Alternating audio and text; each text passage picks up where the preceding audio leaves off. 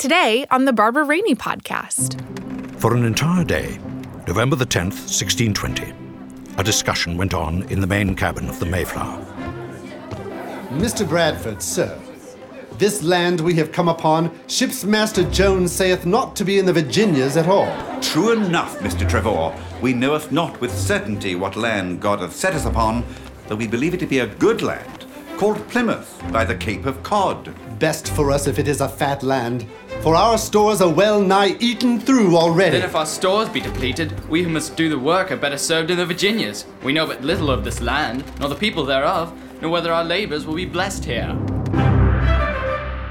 We're going to listen to the book written by Barbara Rainey, Thanksgiving, A Time to Remember. Welcome to the Barbara Rainey Podcast from Ever Thine Home, where we want to help you experience God in your life and home. Thanks for listening.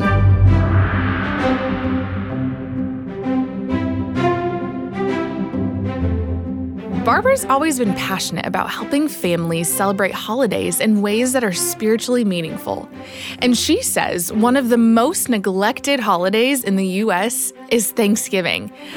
I guess you could say she's not a fan of Christmas decorations hitting the stores months ahead of time. In fact, here's Barbara along with her husband, Dennis. Tell them what your soapbox is about Christmas decorations showing up around Halloween. Yeah, they show up 2 months ahead, usually, and sometimes more. And you're pleased about that? It really bothers me. I just feel like they're rushing it, and we don't get a chance to live in the present because we're always bombarded with what's coming 2 months from now and 3 months from now, and I just think it instills a sense of panic that I've got to get on it, and we really have lots of time, and I think it's more important to enjoy the present. I'm sure that sense of urgency isn't entirely accidental. Dennis says, by overlooking Thanksgiving, our culture is neglecting some important opportunities. Barbara and I really believe that this is the one holiday throughout the year that is uniquely a family holiday that I think galvanizes family relationships as few times during the year can. I don't know how you and your family celebrate Thanksgiving, but in Dennis's growing up years, it involved the traditional ingredients: turkey, stuffing, pumpkin pie, lots of food. But there wasn't the historical or the spiritual emphasis that really Barbara has helped our family enjoy. After we've done this tradition over and over and over again, it finally begins to sink in what a rich holiday in terms of our faith, in terms of the historical perspective of our nation, in terms of the courage and the sacrifice of the Pilgrims and what they did to form a new nation, and how we can begin to tap into that and not merely relive the past, but learn from the lessons of the past, and then, most importantly, I think, do what the holiday is all about, which is give thanks as a family. The Rainey family's Thanksgiving traditions include rehearsing some of the events surrounding the early European settlers in New England and following their example in giving thanks to God, even in some dire situations. She explains how it came about. First of all, Dennis was speaking at a conference every year over the Thanksgiving holiday. And part of that conference was a banquet that we all attended, he and I and the children, but it was with about 300 other people or 400 other people. So it wasn't very private. And I just felt like we needed to do something with our children that was just us over the Thanksgiving holiday because we had spent all these years with other people. So that was the first motivation, was to establish some kind of a tradition that was just for our family on Thanksgiving Day.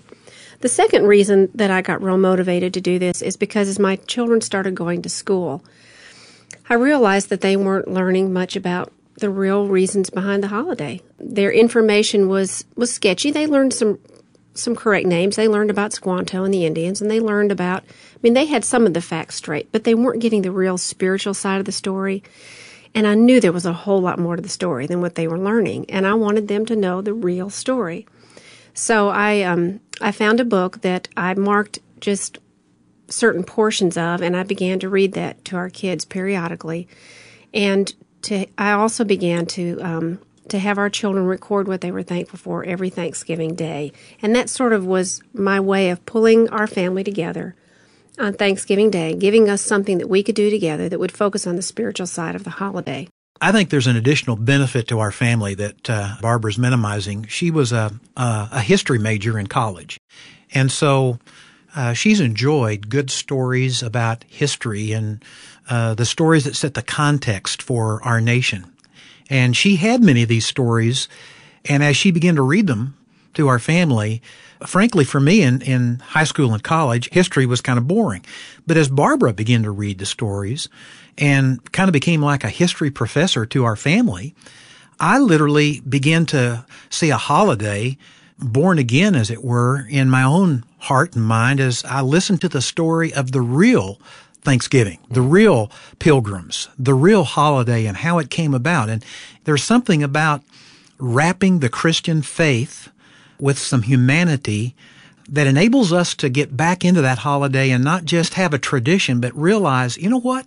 Our country really does have a spiritual heritage that we need to be celebrating on this day. Eventually, Barbara wrote her own book, something the whole family would appreciate and benefit from. So on this episode and the next, we're going to take some time to listen to that book by Barbara Rainey. Its title is Thanksgiving, A Time to Remember. This is one of those moments where you can gather your kids around to listen. And maybe listening to this could become something you plan to do as part of your family's Thanksgiving this year, as well as for the years to come. Here is part 1 of the audiobook, Thanksgiving, A Time to Remember.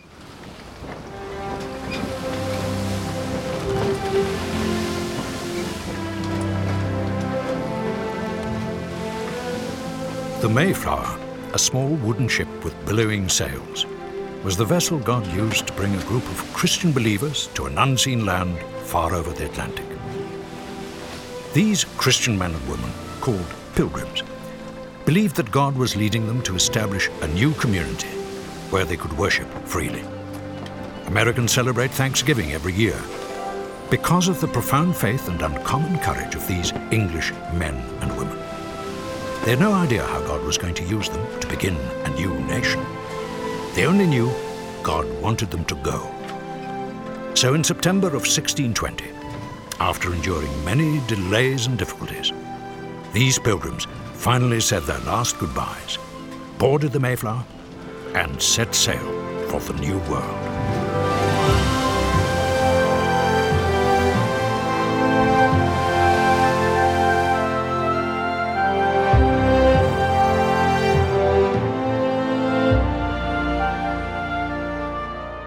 We gather together to ask the Lord's blessings. So begins a wonderful hymn often sung at Thanksgiving. Although most Americans' lives don't center around a literal harvest anymore, many of us do gather together every year on the 4th Thursday of November to enjoy family and to partake of the abundance of this land. Hello, I'm Barbara Rainey. Increasingly, I've heard people say that Thanksgiving is their favorite holiday. Is that surprising? Though it's a holiday sandwiched between the increasingly popular Halloween and the overwhelmingly merchandised Christmas, Thanksgiving remains the holiday of coming home. It's a holiday of rest, in stark contrast to the frenzy of obligations and spending that threaten to destroy the essence of Christmas. Our national observance of Thanksgiving is unique. It is both distinctly Christian and exclusively American, a holiday for celebrating faith, family, and freedom. Having majored in history in college, I've been concerned for years that we, the people, don't know and understand what Abraham Lincoln referred to when he began his famous Gettysburg Address with this statement: 87 years ago, our fathers brought forth upon this continent a new nation conceived in liberty. I was determined that my children would hear the stories of the courageous men and women and children who lived honorably and through faith in God made enormous sacrifices to secure freedom for us all. I wanted them to understand God's sovereignty at work in the lives of our forefathers and His providential direction of their circumstances. For the Rainey family, Thanksgiving was not going to be just eating, hours of TV, football, naps, and leftover turkey sandwiches. followed by a stress-filled Friday of frantic Christmas shopping at the mall. With my husband's help, I initiated some new traditions into our Thanksgiving Day. The two more important ones are the reading of stories about the Pilgrims' journey of faith from England to the shores of Cape Cod, and the recording and sharing of our family's personal blessings. As believers in Christ, we have so much to be thankful for, and as Americans, God has abundantly blessed our nation. This book contains a remarkable story of faith. Our forefathers were ordinary men and women, but they possessed an extraordinary faith. Their courage will inspire us, their perseverance will challenge us, and their faith will be an example to us. May we get to know them and follow in their footsteps.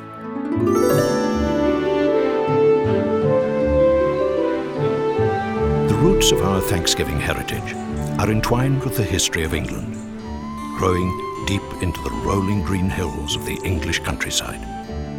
Nestled in those hills was a little village named Austerfield. And in that village, in 1590, a child named William Bradford was born. William's childhood was unhappy. While still a boy, he was orphaned, his father dying when he was a baby, his mother when he was 7. He was placed in the home of 2 uncles in Austerfield. Not long after his mother died, William suffered a prolonged illness that left him unable to work in the fields. As a result, he was allowed to be educated, and he learned to read the Bible on his own. As a teenager, he walked every week to a nearby village called Scrooby to learn more of the Christian faith and to worship God secretly in a personal and pure way with a small group of like-minded believers. Increasingly, William grew dissatisfied with the state-sponsored religion of the Church of England. Its worship seemed stale and cold compared to what he experienced with the believers in Scrooby.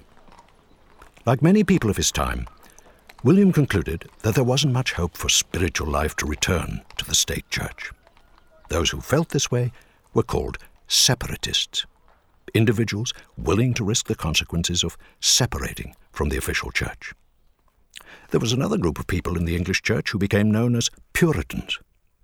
The Puritans also disagreed with the state church, but they wanted to stay in the church and try to purify or change it from within. The authorities in the Church of England felt threatened by both of these growing movements toward religious freedom. They especially feared the separatists, who were forming their own churches. So, the governing House of Bishops sent spies and informers to many of these secret congregations, including the one at Scrooby. Many separatist church leaders and some Puritans were fined, pressured, persecuted, arrested, or thrown in prison. Some were even executed, with the approval of Queen Elizabeth I and later King James I, in hopes of squelching these rebellious believers. After years of mounting stress caused by this harassment and persecution, many families in the separatist church, including William, who was not yet 20, left their English homeland for exile in Leiden, Holland. The separatists enjoyed their new religious freedom in Holland, but life again became increasingly difficult for them. In England, many of them had been landowners. In Holland, because they were foreigners, the men had to take whatever work was available. William Bradford became a weaver, usually working 12 to 14-hour days, 6 days a week. The separatists did not complain, however, because the ability to worship God as they saw fit was supremely important. They lived out the message of Hebrews 12:28. Since we receive a kingdom which cannot be shaken, let us show gratitude, by which we may offer to God an acceptable service with reverence and awe. After nearly a decade on Dutch soil, a number of members of the Church of Leiden began to explore the possibility of moving across the sea to the new world of America. Many of them once again wanted to own their own land. And because England was such a powerful country in Europe and in the world, they feared that the English might pressure the Dutch government to clamp down on the rebel church. The separatists also worried about the effect of a rather morally loose Dutch society on their own young people. But the challenges of life in the wild territory across the Atlantic were sobering. Other groups had settled in America with disastrous results. The Jamestown colony in Virginia was a recent example. Of 1,200 settlers who had arrived in Jamestown in 1619, only 200 were still alive in 1620. The congregation in Leiden debated the decision. Staying in Holland meant greater safety in a civilized land. Settling in America probably guaranteed religious liberty, but the physical risks were enormous, and the financial cost of a voyage would be high. America was an uncivilized frontier with a vicious climate in some regions. Would the farming techniques they knew work in this new land? What strange diseases might await them there? Perhaps worst of all, the land was filled with savages about whom frightening stories were told by those who had sailed back from the New World. In spite of this sobering outlook, the Leiden Church chose to believe that God would grant them success if they sent a settling party to America. William Bradford later wrote, They had a great hope and inward zeal of laying a good foundation for the propagating and advancing of the kingdom of Christ in those remote parts of the world, yea, though they should be but even as stepping stones unto others. If God blessed their efforts, then many others, including their pastor, John Robinson, probably would join them on the other side of the Atlantic Ocean. William Bradford was one of those who decided to embark on the adventure. During the exile in Holland, he had met and married a young woman named Dorothy May. The couple later had a son named John, who was particularly precious to his mother. Because of the anticipated hardships awaiting the separatists in America, as well as the rigors of the ocean voyage, some decided to leave family members behind in Holland. They hoped that in the near future all could be reunited in the new land. This was true of the Bradfords, who sadly chose to leave 5-year-old John in the care of others. Dorothy May, we must trust in the Sovereign to give us hope and rest. 'Tis best for he and thee. But the boy is precious to my soul, William. Can the beckoning of a new land cause us to forego our steadfast duty to our own son? God's will be done. God's will be done. After all the discussion and agonizing decision-making, and before departing from Holland, the church spent a day in fasting and prayer for the journey ahead. Then they gathered for a special service and to hear a sermon from their pastor. He chose as his scripture text Ezra 8:21. Then I proclaimed a fast, that we might humble ourselves before our God to seek from him a safe journey for us, our little ones, and all our possessions. After Pastor Robinson had encouraged and prayed for the group of pilgrims, the entire separatist congregation had a feast and sang psalms. Edward Winslow, one of the church leaders who would be making the voyage, wrote of the evening, We refreshed ourselves after our tears with the singing of psalms, and indeed, it was the sweetest melody that ever mine ears have heard. He leads me where green pastures are, and where cool waters hide. Though I should walk the vale of death, I should not know a fear. Thy rod and staff, they comfort me, thou, Lord, art ever near.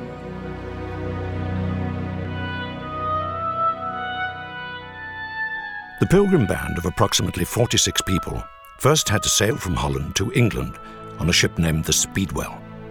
After sad farewells on July the 22nd, 1620, the small ship headed across the English Channel to the seaport of Southampton. The Speedwell docked at a slip next to a ship painted brown and gold. It was the Mayflower. Already on board this ship were Captain Jones, his crew, and 60 to 70 volunteers who had been recruited in England to give the new colony a larger population. Some of these volunteers desired religious freedom, but most were more interested in finding success and fortune in the new land. Also on board were some servants hired to help the Pilgrims from Leyden. One of the hired helpers was Captain Miles Standish, an ex-soldier who would play an important role in the months ahead. Both the smaller Speedwell and the Mayflower sailed from Southampton on August the 5th, 1620. This was late in the summer to launch such a voyage.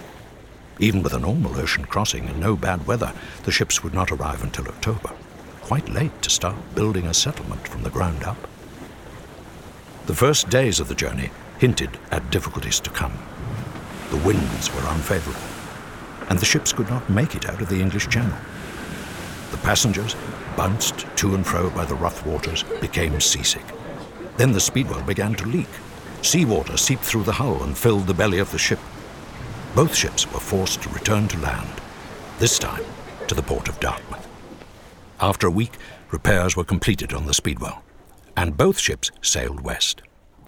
After travelling about 300 miles into the Atlantic, the Speedwell again developed leaks.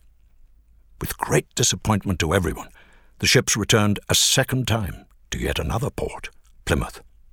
More days of work and testing by shipbuilders passed before the Speedwell was labelled unseaworthy.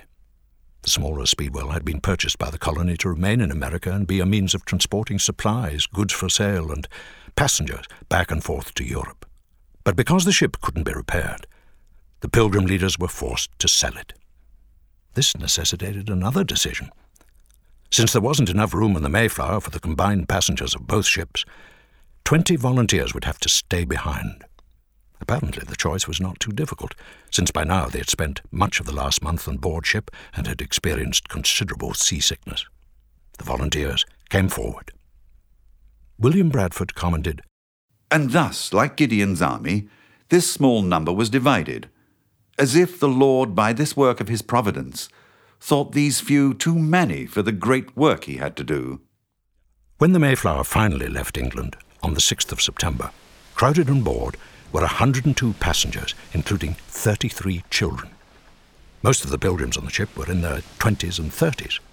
Surprisingly, at least 15 passengers were over 40, including William and Mary Brewster, who were both in their 50s. Because of the delays, the passengers and crew had already used much of the food and drink set aside for the voyage. This meant supplies intended for use after landing in America would be needed for the sea journey. The food was terrible. Brine-soaked beef, pork and fish, and stale, hard biscuits, which often were full of insects. The rats living on board helped themselves to the same food supplies. The rooms for passengers were crowded and mainly below deck. Conditions were miserable. Cramped quarters, seasick people vomiting into pails, if they were able to find one in time. No sanitary toilets. The hatches were sealed off because of constant storms, and so the passengers were unable to get fresh air. A foul mixture of odours grew in such an environment. Another problem was the attitude of the seamen sailing the Mayflower. These men did not like landlubbers, particularly religious ones, calling the Pilgrims psalm-singing puke stockings, and worse. The sailors ridiculed their passengers for taking time each morning to recite or sing psalms and pray. One young sailor was especially nasty, cursing the ones who were sick and telling them he looked forward to throwing them overboard if they died on the voyage. About 2 weeks out to sea, this same sailor unexpectedly developed a raging fever. Within just 1 day, he died of an unknown sickness, raving and cursing as he breathed his last. His shrouded body was buried at sea. This sobered the other seamen, a superstitious group even in normal circumstances. They wondered if their fellow crewman had died because of his treatment of the humble and God-fearing Pilgrims. Not wanting to risk a similar fate, the more superstitious sailors no longer ridiculed their passengers. The Mayflower was nearly halfway across the Atlantic when it met a ferocious storm. The wind wailed at 50 miles per hour, and waves towered 50 feet or higher. The waves' vicious pounding opened cracks in the ship's wooden hull.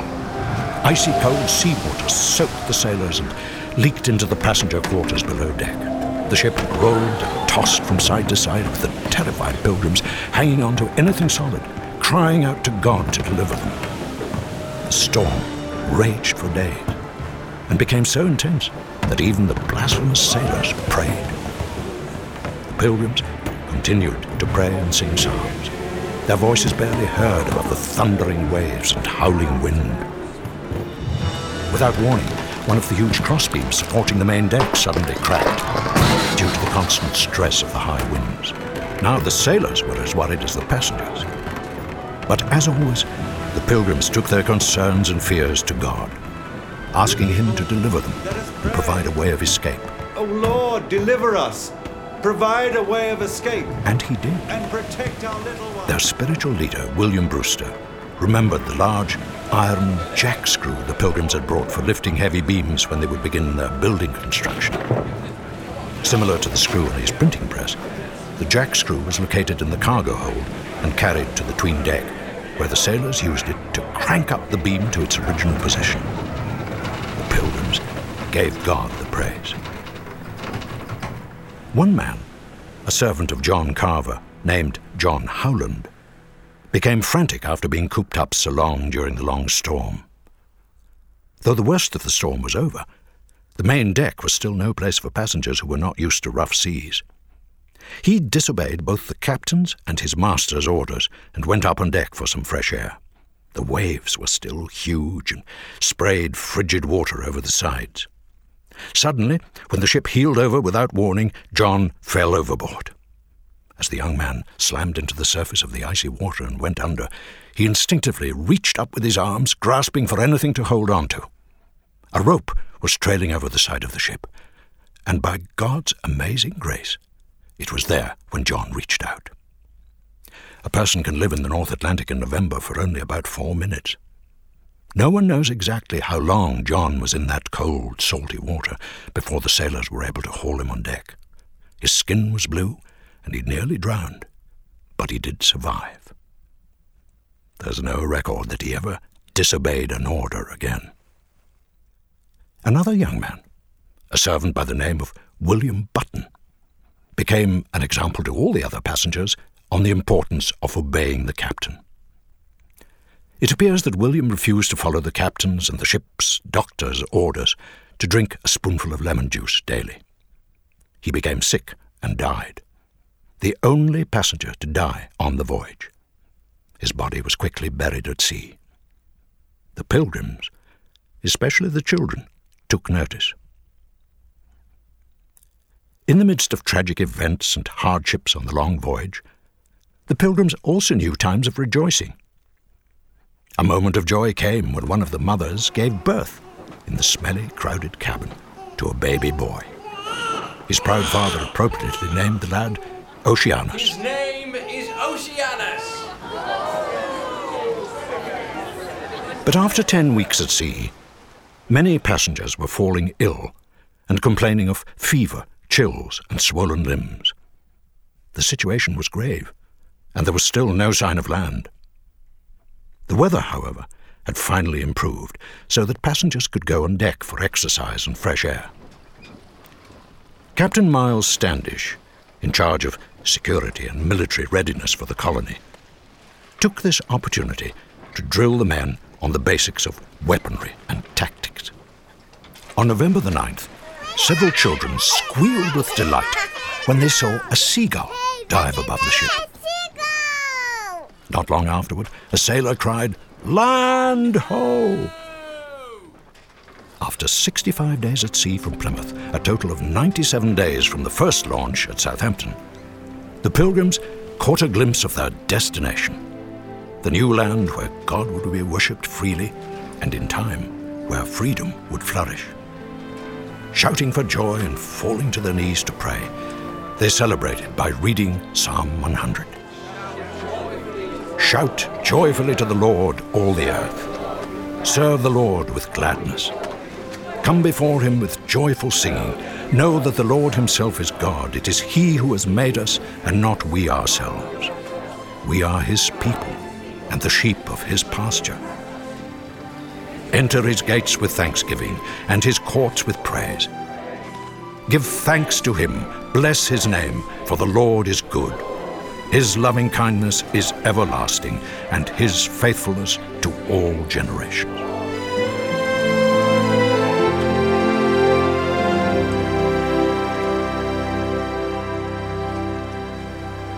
With land clearly in sight, brownish bluffs and treetops on the horizon, the Mayflower sailed slowly up the coastline, staying out to sea far enough to avoid the treacherous shoals and rocks nearer shore. The passengers eagerly eyed what they could see of what is now the northern tip of Cape Cod. Because of the difficult seas they had encountered, the Pilgrims had made their landfall about 60 miles north of their intended destination at the mouth of the Hudson River. The leaders on board wondered what to do. Should they sail back to the south, where their charter with the Virginia Company would be in effect? Or should they find a suitable harbour and settle here? Had God, in his providence, led them to this spot? After much debate and prayer, they decided to stay and build their settlement in New England. When all of the passengers heard of this decision, confusion and some dissension broke out. The bonded servants on board argued that this plan changed the terms of their work agreement. Fear rose that these men would declare their independence and leave the Pilgrims with a depleted labour supply. Something needed to be done to bring about unity. For an entire day, November the 10th, 1620, a discussion went on in the main cabin of the Mayflower. Mr. Bradford, sir, this land we have come upon, ship's master Jones saith not to be in the Virginias at all. True enough, Mr. Trevor. We knoweth not with certainty what land God hath set us upon, though we believe it to be a good land, called Plymouth, by the Cape of Cod. Best for us if it is a fat land, for our stores are well nigh eaten through already. Then if our stores be depleted, we who must do the work are better served in the Virginias. We know but little of this land, nor the people thereof, nor whether our labours will be blessed here. Methinks you'll do the labour for which you have been indentured, as you have so signed in troth. We'll do no labour outside the king's protection, which we have not here in Plymouth. Good men, peace be among us all. Our quarrels must not divide us. Master Bradford, we have no quarrel with you. But that contract which united us is of no good effect without the king's warrant. Thou hast given thy pledge for 1 year's service. Not outside the Virginias. Good men, thee must see that these issues which divide us will undo us. The land of the Hudson River hath eluded our grasp by the providence of God, is it not? The Lord has driven us by his power to this land of Plymouth. Therefore, being here, we must remain here at present, for the winter is upon us. And whether we be of the saints or the strangers, we must make a new agreement. Under whose authority? Under the authority we carry as Christian Englishmen, and with a clear conscience. As the ship worked its way around the tip of the Cape, searching for a coastal inlet to enter and drop anchor, the debate continued. Finally, several of the leaders drafted an agreement, the Mayflower Compact, which was to become one of the more important documents in American history. The major points of the agreement were explained to the passengers, and all adult males were asked to sign the compact before the ship dropped anchor. It is settled then? Yes. We covenant together, one and all. Therefore, in the name of God, we whose names are underwritten. According to the book The Light and the Glory by Peter Marshall and David Manuel, it marked the first time in recorded history that free and equal men had voluntarily covenanted together to create their own new civil government. The key clauses contained these words: having undertaken for the glory of God and advancement of the Christian faith and honour of our king and country a voyage to plant the first colony in the northern parts of Virginia, we do, by these presents, solemnly and mutually in the presence of God and of one another, covenant and combine ourselves together into a civil body politic for our better ordering and preservation and furtherance of the ends aforesaid. With the compact signed, a hedge against revolt was in place. Next, the last bit of business was conducted: the election of John Carver as governor of the colony for a 1-year term.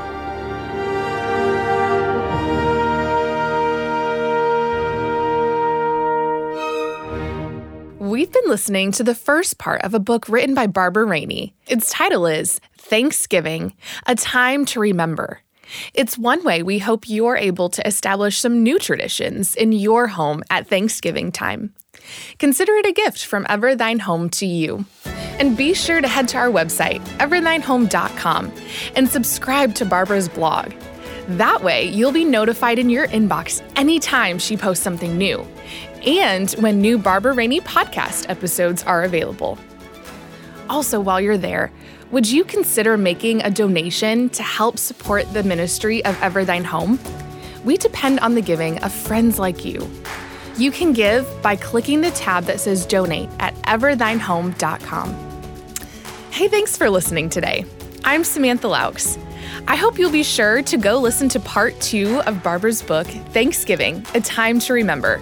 That episode is available now. See you on the next episode of the Barbara Rainey podcast from Ever Thine Home.